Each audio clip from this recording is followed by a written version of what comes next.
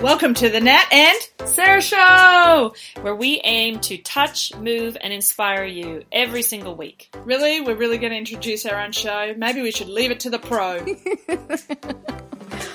Oh my gosh. Okay, 1 second, ladies. Here we go. Sarah Maxwell and Natalie Cook are experts in visualization and deliberate use of the law of attraction. As dynamic world athletes representing Canada and Australia in beach volleyball, they honed in on achievement at the highest level. Winning an Olympic gold medal on her home beach of Bondi is a pinnacle example. Their powerful techniques transmute the spiritual to the tangible, allowing thousands of their community members to bring their vision boards to life. Recently, they've taken their expertise on the road as the full-time family, where they inspire, coach, and lead people to create their unique, deliberate family life using a simplified 3-step process. Welcome to the Nat and Sarah Show. Join us for twice-weekly episodes. Each week, Nat and Sarah will teach us how to deliberately create results in all areas of life using their unique 3-step process. Not only that, they'll also sit down with some of their favorite high achievers who have manifested what most merely dream about. Are you a member of the community? Go to bit.ly/The Nat and Sarah Show to download your 3-step journal to follow along with each workshop-style teaching episode and get ready to take action on your inspirations. Hey dreamers! I know Nat is a little jealous that I get to speak to today's guest because she loves engaging with him. And I told him that before I pressed record. Whenever she comes home from a meeting with him, she is uplifted and full of ideas for the future. True story. And I really believe that's a testament to who this man is. He opens people's eyes to possibility. What a gift. So the conversation continues today with a creative mind who seems to be able to pick winners and then invest in them. I get the notion that he may have some superpowers, and I can't wait to find out if there's a strategy behind it and whether he'll share it with us or not. So he's been working in marketing strategy and implementation for the past 15 years, and this man seems to marry client and agency in a functional environment where he now leads a team of more than 50 staff. And if it's not 50 staff, that's Nat's fault, because that's what she told me. So 2018 was a big year for this maestro, as he was a finalist in the EY Entrepreneur of the Year Awards in Australia. He claimed the Transport and Logistics Business of the Year at the Optus My Business Awards. And Nat and I are so grateful that you're spending some time in our community of dreamers. We have really been delving into these laws of manifestation and our 3-step process that involves cultivating our inner dreamer again. Then creating a whole new life story, which then asks us to act as if we're already living that story. And then we map out the plan for that dream and then adhere it all together with focus. And now here we are, cannonballing straight into entrepreneurialism, a word that I hope I don't have to say too many times. It was important that our community not get stuck in their heads, but continue energizing their ideas, visions, dreams to create something tangible into the world. So no pressure, Mark.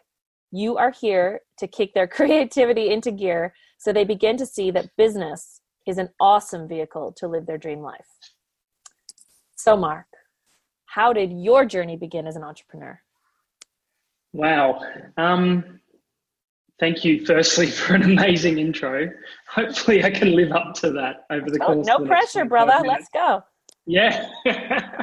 I don't think it was a conscious starting point. It was just a realization within myself a long time ago. I knew I wanted to make a mark on the world, and how that manifested when I was in high school and then through university was really different. So I thought initially I wanted to be a lawyer, forgive me. And even more devastating after that, at university, I thought I wanted to be a politician. And then I realized that neither were particularly good ways to really achieve what I wanted. I felt that both realms, the former was within the constraints of the canon of law, and politics was within the constraints of the prevailing winds at the time. So you don't really get to exercise the principles of who you are as a person in either context. And honestly, my 22, 23-year-old brain wasn't articulating it like this, but with a lot of hindsight, that's how I've come to realize it. So I started in a sales role, and sales is an incredible skill set, regardless of if you're in business or not, because sales is not only about the articulation of an idea or a service or a product.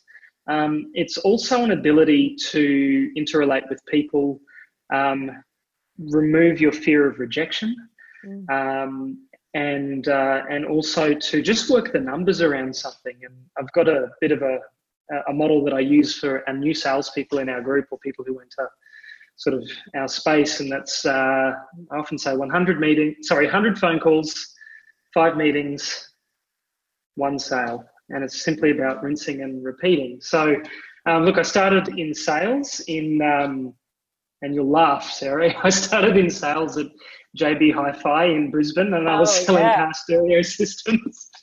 And I realised I loved that more than what I was doing at university. And post-university, I ended up staying there an extra year, and it felt like a stupid decision at the time, but it's only now later in life, as I'm rapidly approaching 40, do I realise how important that formative experience was on a retail floor of a car stereo sales business in Brisbane. And I'll dig into that a little bit more later. But after that, I went and thought I'd get a bit more serious, and I'll knuckle down and I'll get a grad role, as you know you're expected to do as a graduate of a business course. And I always found myself wanting to improve the status quo. And how that manifested was I would often find myself being the last person to leave the office, which is really weird for a 22 or 23-year-old, particularly a 22 or a 23-year-old at a fairly traditional business in a bit of a backwater town in Brisbane versus global cities like New York and London and so on. Anyway, I recall staying late one night and the CFO coming and seeing me, and it would often be just me and him, this new graduate and this career CFO, and we built up a bit of a relationship, and he often observed to me that, you know, you keep doing this and you'll go far. And I didn't really know what that meant. And go far up the organisation chain, move quickly through a set organisational structure a little quicker. But I began to realise as my 20s progressed and my 30s started that going far was only limited by what you could imagine.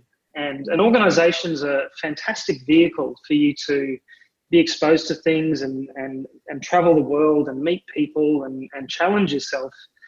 But sometimes you outgrow an organisation, or you're moving at a pace that an organisation's typical promotion of a person or a young person coming through the ranks can't keep up with.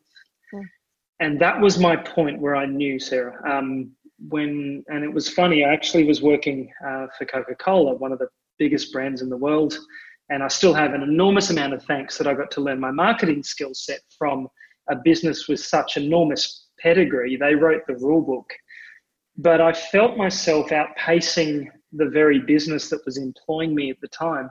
And I made a decision to go into small business in my late 20s because I felt that that would be a better vehicle for me. And when I was in small business, then I realized that I was only truly limited by my own merit, my own effort, and a little bit of luck as well. So I'd have to say at my late 20s was when I realized that I was an entrepreneur. And may I say, for the record, I really hate that word.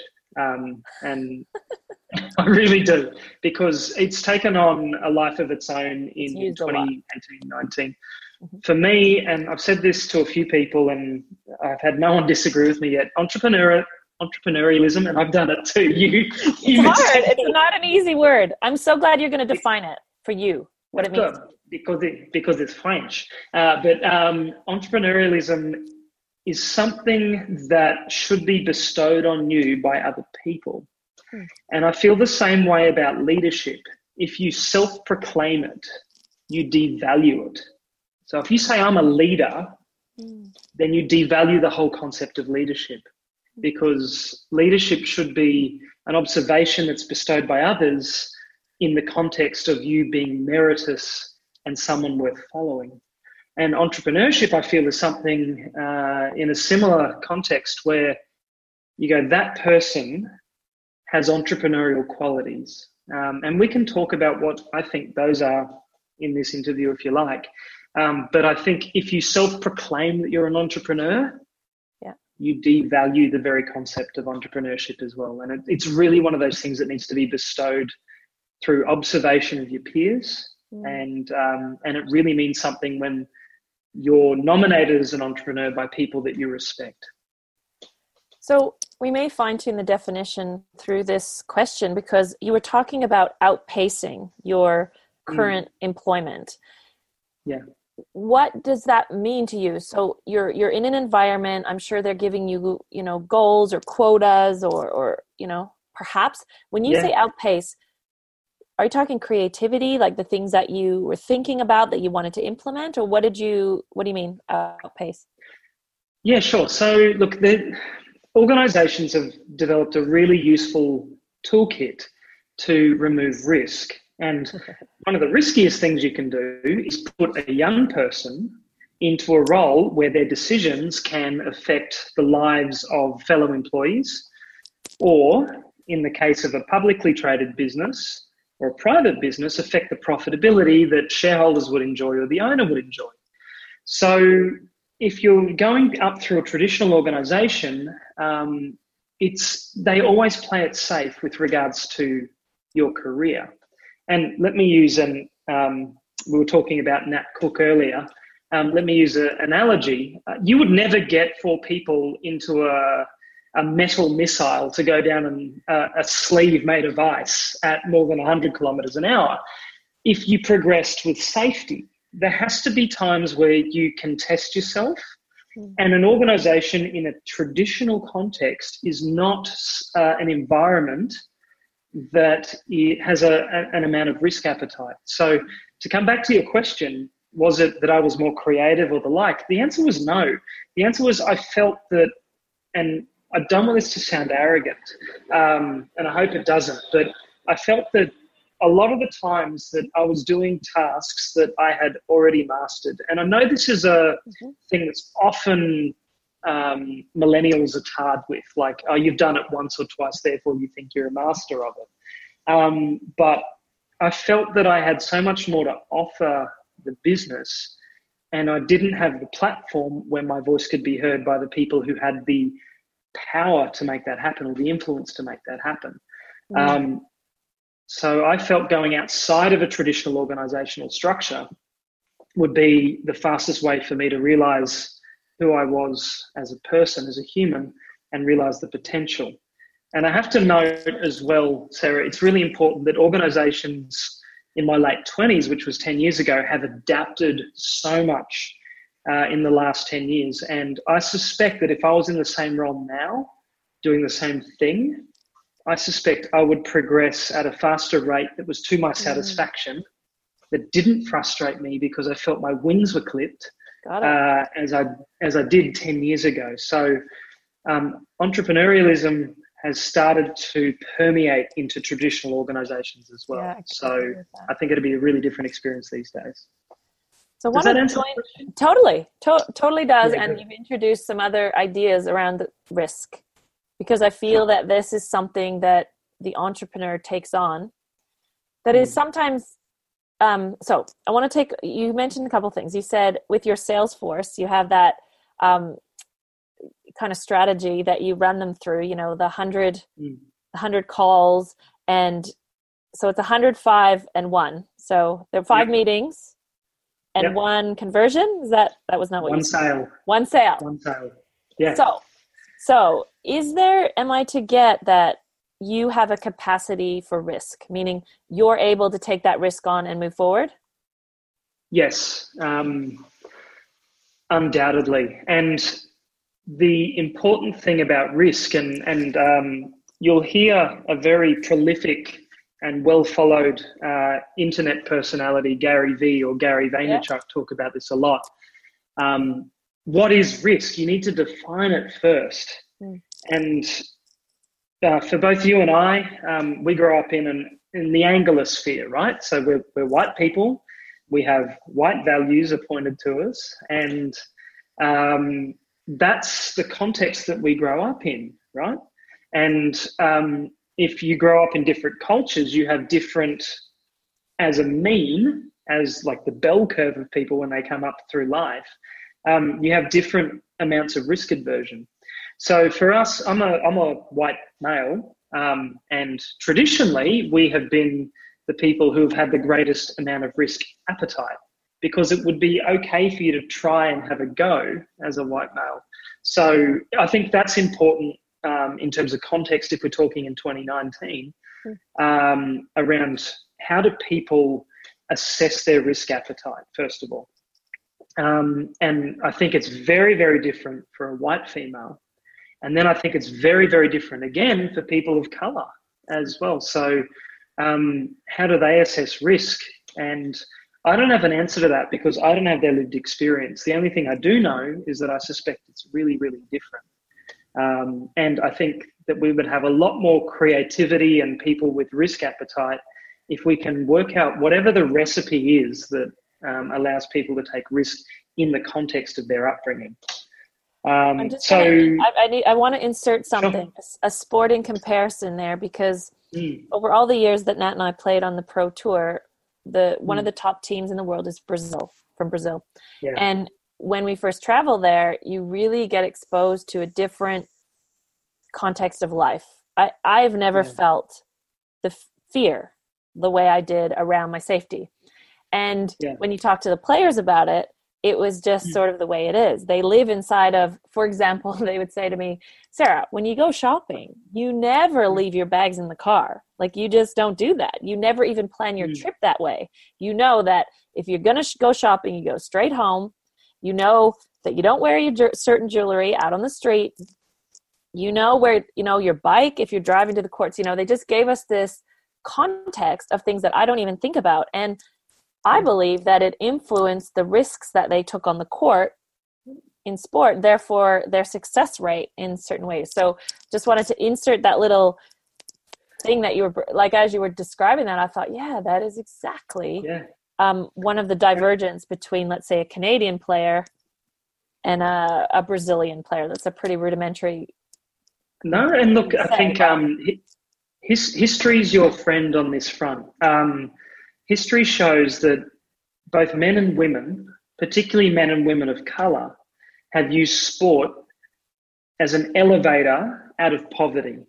So if you look at boxing, right, you look at heavyweight boxing, it's dominated by poor black men who've worked their way through the ranks to make something of themselves in a sporting context.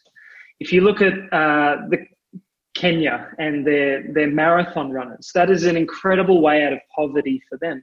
So this is nothing new in the world, where sport has been an incredible vehicle to bring people out of poverty and to change or to do a class transition from the lower class into the middle classes as well.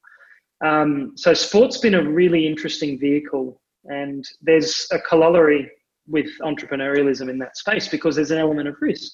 Because if you're chasing an athletic dream as a Brazilian soccer or netball or whatever player you are, a volleyball player, you're not providing for your family. Your family needs to close ranks around you, and everyone is sacrificing beyond just you yourself. Your whole family is sacrificing for you to chase a dream. And coming back to the earlier point I made, as a white male, that's not something we particularly needed to worry about because we'd always be okay. And particularly in the West, where we have, societal infrastructure such as the welfare system that will catch you if you fall. There's an analogy that I like to use, and it's if you're taking risks, and I forget who said it, it's not my original thought, but I remember it. You're hanging off a tree branch and you think if you mess up or the tree branch breaks and your business goes bankrupt or you yourself burn out or any number of things happen, that you're going to plummet to the ground and go splat and you'll just be a red puddle where there used to be a man or a woman. But the reality is that you're hanging onto that branch, and if for whatever reason you fall, your feet only move an inch and then you're back on the ground. And that's a really useful way of looking at risk when we make it bigger than it is in our minds. And the opinion of our families and our peers, both in a friendship context and in an industry or organizational context, they have the power over us. And we always kick into risk aversion. And I think an entrepreneur, for whatever reason, is not prepared to listen to the opinions of others or doesn't give them weight to their actions and their choices. So really different things here. So entrepreneurialism in the first world context, and then of course, punching upwards through poverty with whatever vehicle is available to you are two really different things, but they're two sides of what I think is the same coin. I'm so glad you joined those dots, because when you were describing when you were first working at JB Wi-Fi and JB, that's funny. They should have been called JB Wi-Fi. That would have worked better. Hi-Fi. When you were working there and you realized you got exposed to rejection, and then later you spoke about, this idea of risk. I was hoping you'd marry those, because I was thinking that the risk for a lot of people is, what are people going to think of me? How is this going to affect my security and comfort level? So if somebody is out there with a new idea in their heart, what would you say is the first steps to kind of starting to bring it to market or doing something about it? And look, that's really, really easy. And I'm not the first person, nor will I be the last to give this advice. But if you have a dream or an idea that you want to pursue, you have to put everyone's opinions, everyone's thoughts about you in the boot of the car, and then just drive the damn car to where you want to go. Because as soon as you start listening to people who want to bring you down or want to bring you back to earth, or remind you why things like, family time's important or this or that. And don't get me wrong, it is. But if people are unwilling to see you sacrifice something for your dream, then they're not the sort of people that you need around you whilst you're pursuing that dream. So I think that is probably the number one thing that holds most people back. And I want to make this point. Some people are wired better than others to deal with the opinions of other people and ignoring them. And it's a spectrum. And we have social anxiety on this end of the spectrum, and we have sociopaths on this end of the spectrum. And you laugh, but humanity is a bell curve. And I'm probably over here on the right of that bell curve, where... He's awful close to sociopath, just so you know. Yeah. You guys couldn't see where he was showing you on his bell curve. Just kidding. On the right-hand side. But for the longest time, I've not really cared about the opinions of other people. Yeah. And I've come to define that as I've not cared about the opinions of other people that I don't have respect for. Yeah. And some people are further right. They just don't care at all. But interestingly, Sarah, on the other side of that same coin, or the other end of that bell curve more accurately, you've got people with high social anxiety who achieve incredible things because they're terrified if they don't do something with their lives, what will their parents or their peers think about them as well? Okay. But on both of these ends, these people achieve incredible things within an organizational context and would be terrible as an entrepreneur. And interestingly, these people achieve incredible things under their own steam and without barriers. But if you put them in an organizational context, they're fired within a week. So, it's a really interesting thing about humanity. And human motivation. Thank you for that curve, because I think it helps contextualize, firstly, where you may lie. But I always like curves because it allows me to see where you can go, meaning I believe you can move within those things. And, Nat, I know why you and Nat are great friends, because the thing that I've often said is, I loosely say she doesn't care what people think. And living with someone for 18 years like that has given me a freedom, has shown me what freedom there is in that. And so I'm glad you brought that up. I do believe it's intricately linked with entrepreneurship. And we interviewed a monk on our section about focus. And one of the steps, like step 4, was sacrifice, which is what you just brought up, like the sacrifices that are embedded when you're actually going for something. So, I mean, yeah, you'd probably enjoy that, actually, what he had to say. It was really thought-provoking. He's amazing. Looking forward to it. Yeah, it's great. He's amazing. He's now a Hindu priest, and he has a baby, so he's left the monastery. But it lives in New York City. Really cool. Debunks lots of myths. Love that about him. So one of the things that I know you do is you support a lot of startups. So to me, I'm going to make an assumption here. To me, a startup is lots of risk, so there's lots of risk. And then we're going to move hats here for a sec. So you've been the guy starting out, but now you invest in those guys starting up. So if I am a startup, what would I have to do to attract your attention? Oh, God.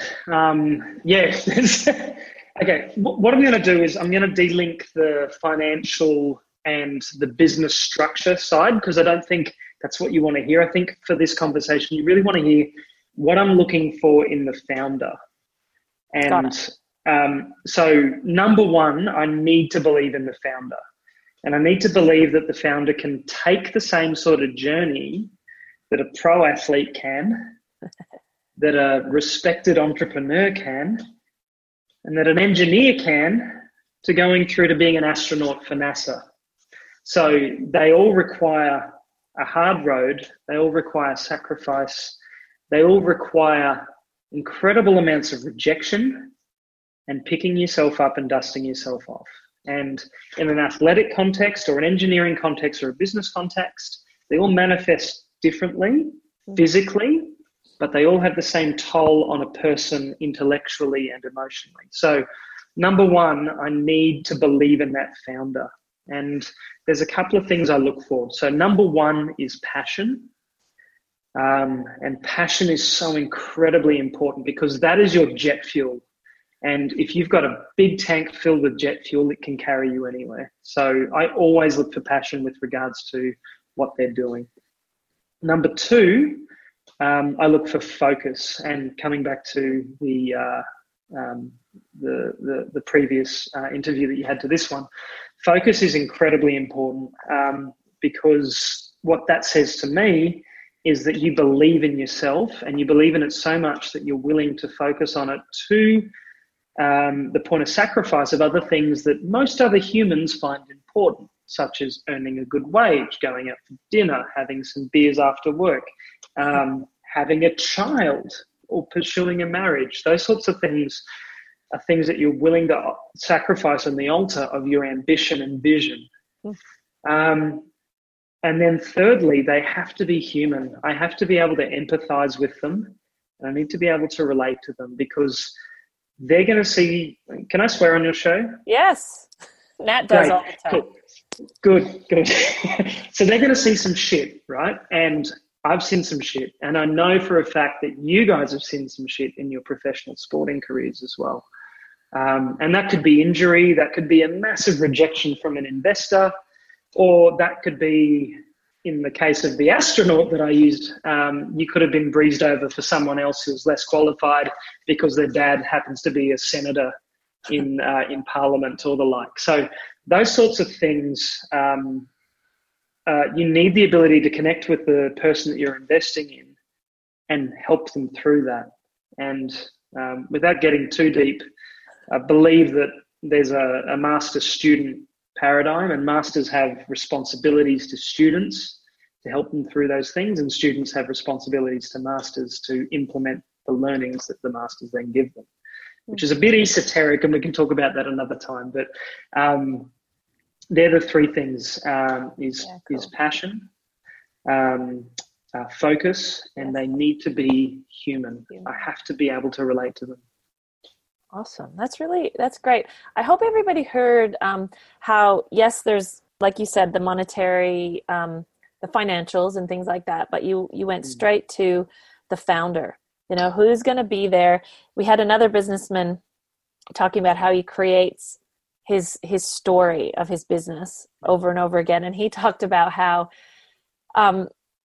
you're the founder, you're going to be there at the beginning and the end. His claim is everybody else is going to leave at some point. Every customer, every client at some point. So basically, design this thing how you want it to be, because you're going to be there for every step of the way. And I thought, it was really interesting because, again, you're bringing up this idea of the founder and the critical element. Who's going to be there to sacrifice? Who's the human that's going to go through the shit? It was nice of you to do 3 in a row. That was good. Get it all in. But yeah, like, who's going to be there? Not left holding the bag, because that sounds negative, but in a way that if that person is left holding the bag, what are they going to do with it? Yep. And so that, what I realized in talking to you is that I had 100 other things I wanted to ask you. Sure. However, it took the course it was meant to take. It always does. So in deciding what my last question is for you, of the many, because I would love to talk to you again if you're cool with that, bring you back of course. Under another banner, if you're happy. Put a new hat on you, dance you around again. I want to talk just for 1 second about the tech age, because it seems like you're keeping pace, but actually you're staying ahead of the curve. So, Nat used the word leading edge when she thinks about you. How do you do that? Like, how do you stay ahead of what everybody else is doing? God, that's tough. The short answer to that is that you don't.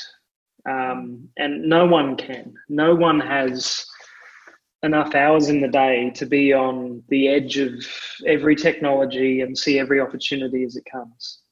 The reality is that there's an old marketing adage, and I'll pull it out because it's one of my favorites. And you often hear it used in traditional cultures as well.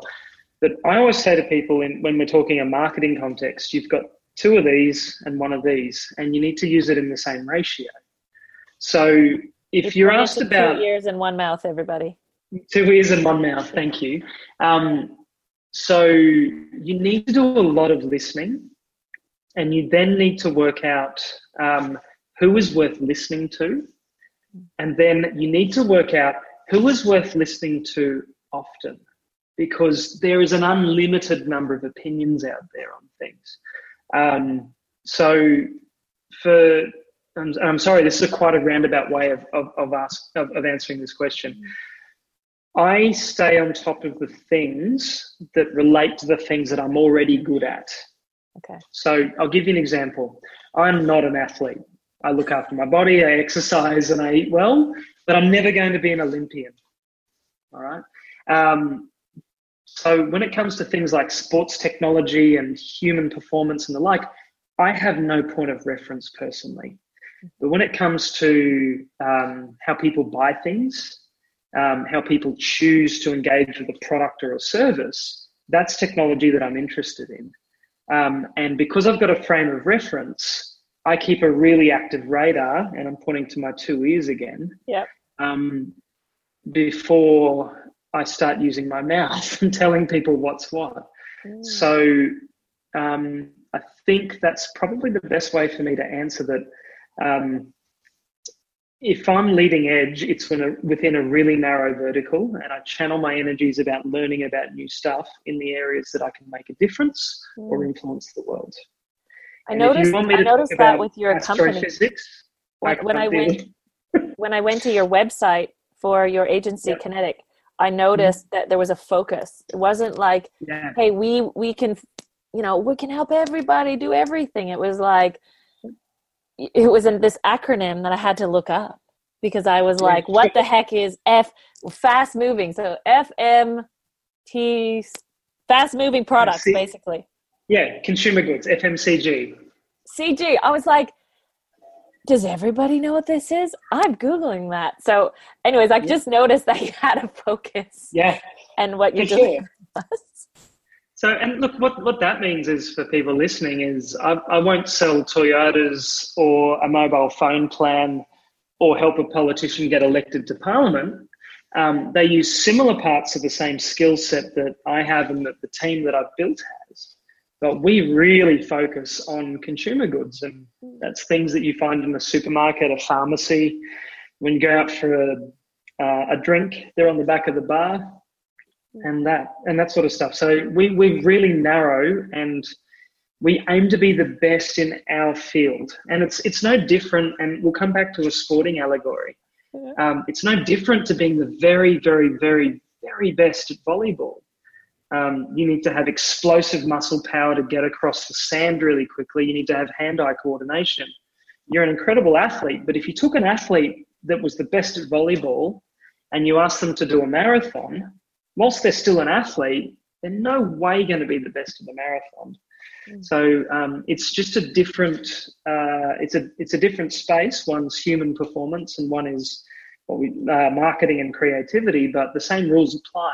Focus begets effectiveness in pretty much all realms of life. So I want to write that down. I don't think anything is new. Sorry, I'm writing it. I hope everyone out there is writing this. Focus begets effectiveness. Sorry. Yeah. I'm not going to lie. I'm writing it right now. There we go.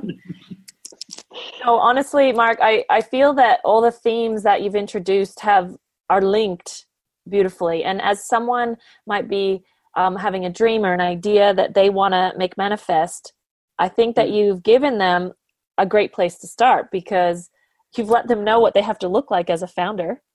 If I hope people pick that up, you just got it's almost character building. It's like, who do I have to be or who do I have to become in order to align with this idea that I want to bring to market? So I really appreciate, and now I know exactly what Nat and I are going to banter about. It's going to be all about caring what people think and that curve, because it'll be perfect because Nat and I lie on different areas of the curve.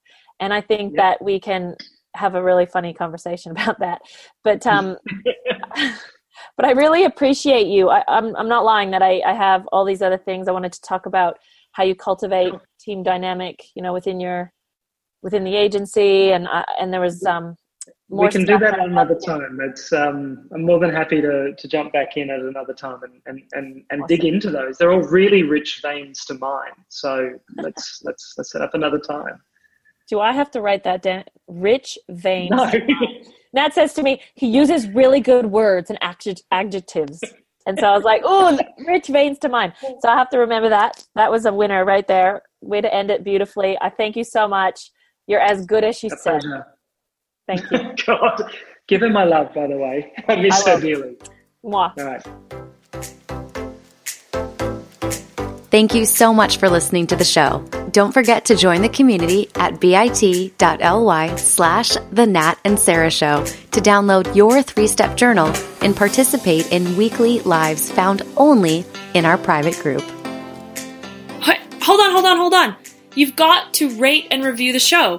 And I know all the podcasts are always asking this. And in the past, I wasn't doing it. And the reason I wasn't doing it is because I actually didn't know how to do it. So open your podcast player and click on our show from your library, not the Listen Now. That's where I was going wrong in the past. So now that you know how to do it, when you go there, make sure you give us a 5-star review. 5 stars. And then click on write a review link to actually write a review so that you can tell other people that we're legit and even funny, maybe a bit serious.